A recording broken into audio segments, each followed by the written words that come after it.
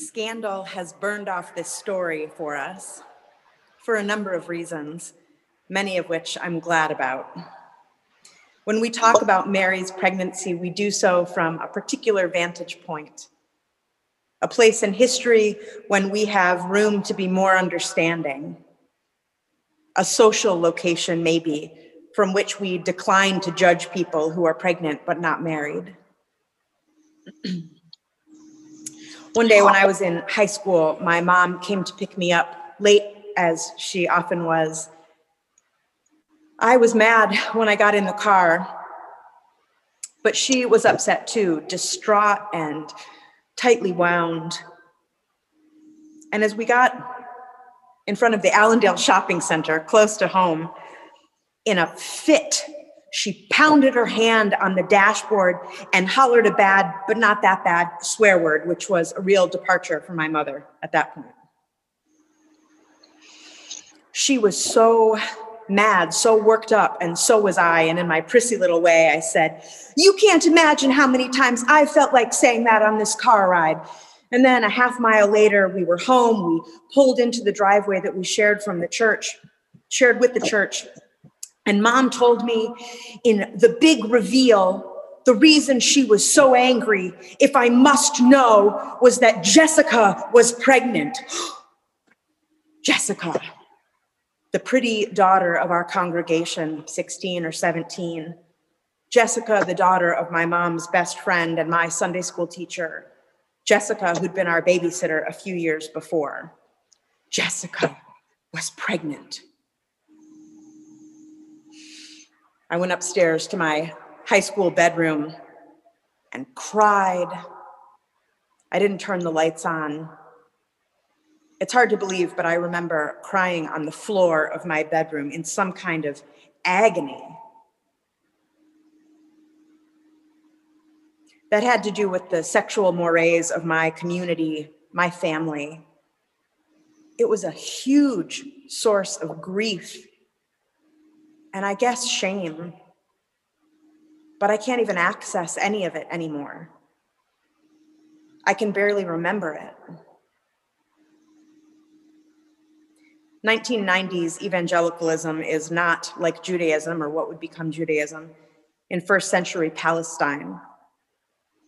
But to remember the grief, the confusion, the mix of feelings in our little church does help me get at some of what is lost to me otherwise.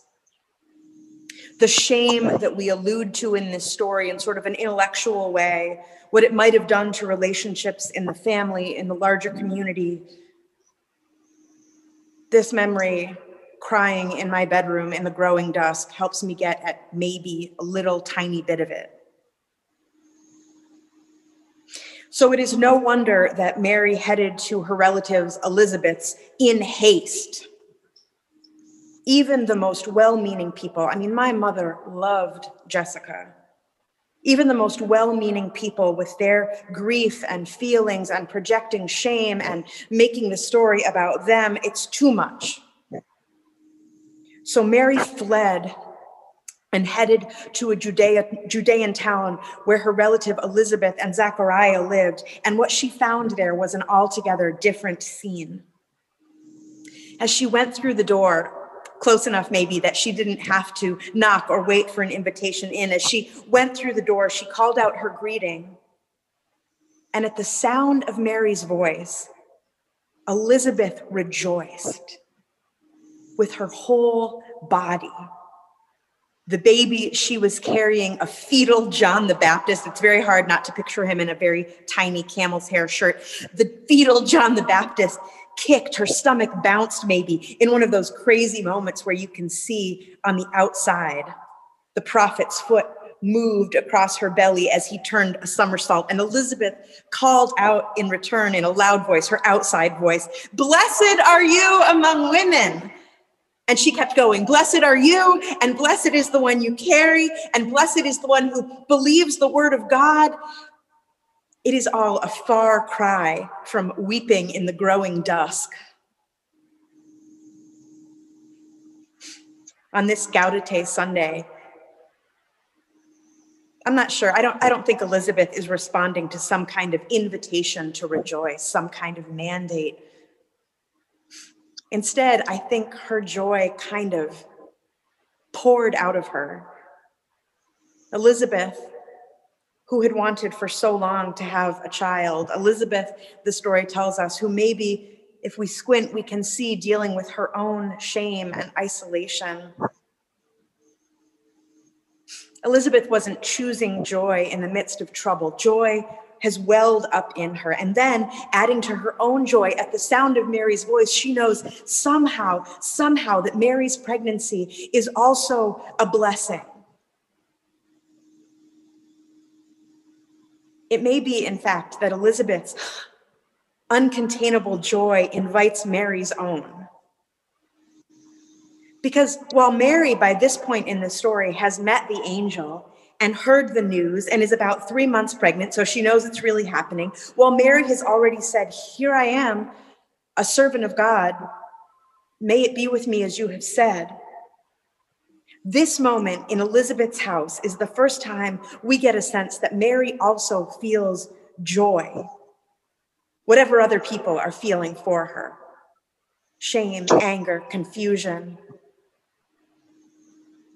It's after she hears Elizabeth in her outside voice, greeting her, calling her blessed, that Mary herself breaks into her song. "My soul magnifies God.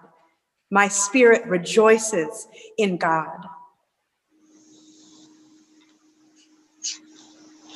2020 in a progressive church is not like 1990s evangelicalism. Our scandals have different flavors. Our griefs are not the same. But as individuals, we certainly know shame. We certainly know isolation, each for our own reasons. And this year in particular, Gaudete Sunday, Rejoice Sunday, comes in a particular flavor. Rejoice now, but every year, the invitation to rejoice strikes someone as arriving at just the wrong time. Rejoice now? In these circumstances? How am I supposed to rejoice now? And it's true that for some of us, it may not be possible to rejoice right now. But good news is that among us, there are those for whom joy, even now, is inescapable. Those of us who have our attention drawn to some lovely thing, some beautiful thing, or those of us who can feel joy bumping up against us from the inside out somehow. There have been times and voices in my life that have said, "Not now. Now is no time for joy," but I don't believe it. I don't believe there is ever a now that couldn't benefit from some joy. And your joy may be the very thing that allows or invites someone else's. Here at the end of this impossibly difficult year are just a handful of reasons that I am rejoicing.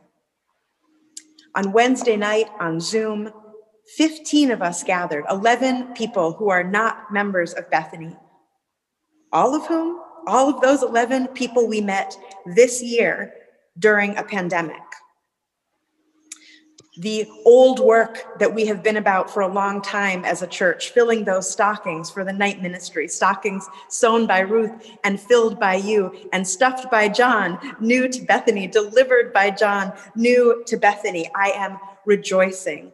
Old work done by new and familiar hands, new work that we voted on last Sunday to give away so much money for housing in Chicago and beyond. New work. I have been working all week on our Christmas service for next week at the drive-in, not here at 10:30 on Zoom. And I have been immersed in pictures of faces I know and love, faces that are new to me, your voices singing, your voices reading the old story, our children children in costumes telling the story.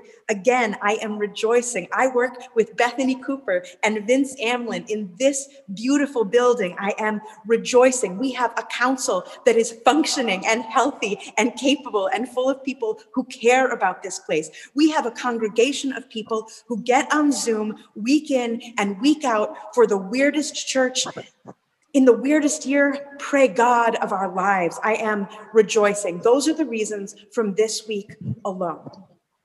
There is no now that cannot benefit from some joy. If it is welling up in you, let it out. If you feel none, know that we feel it for you and hold out hope alongside you. Friends, gaudete. Friends, rejoice.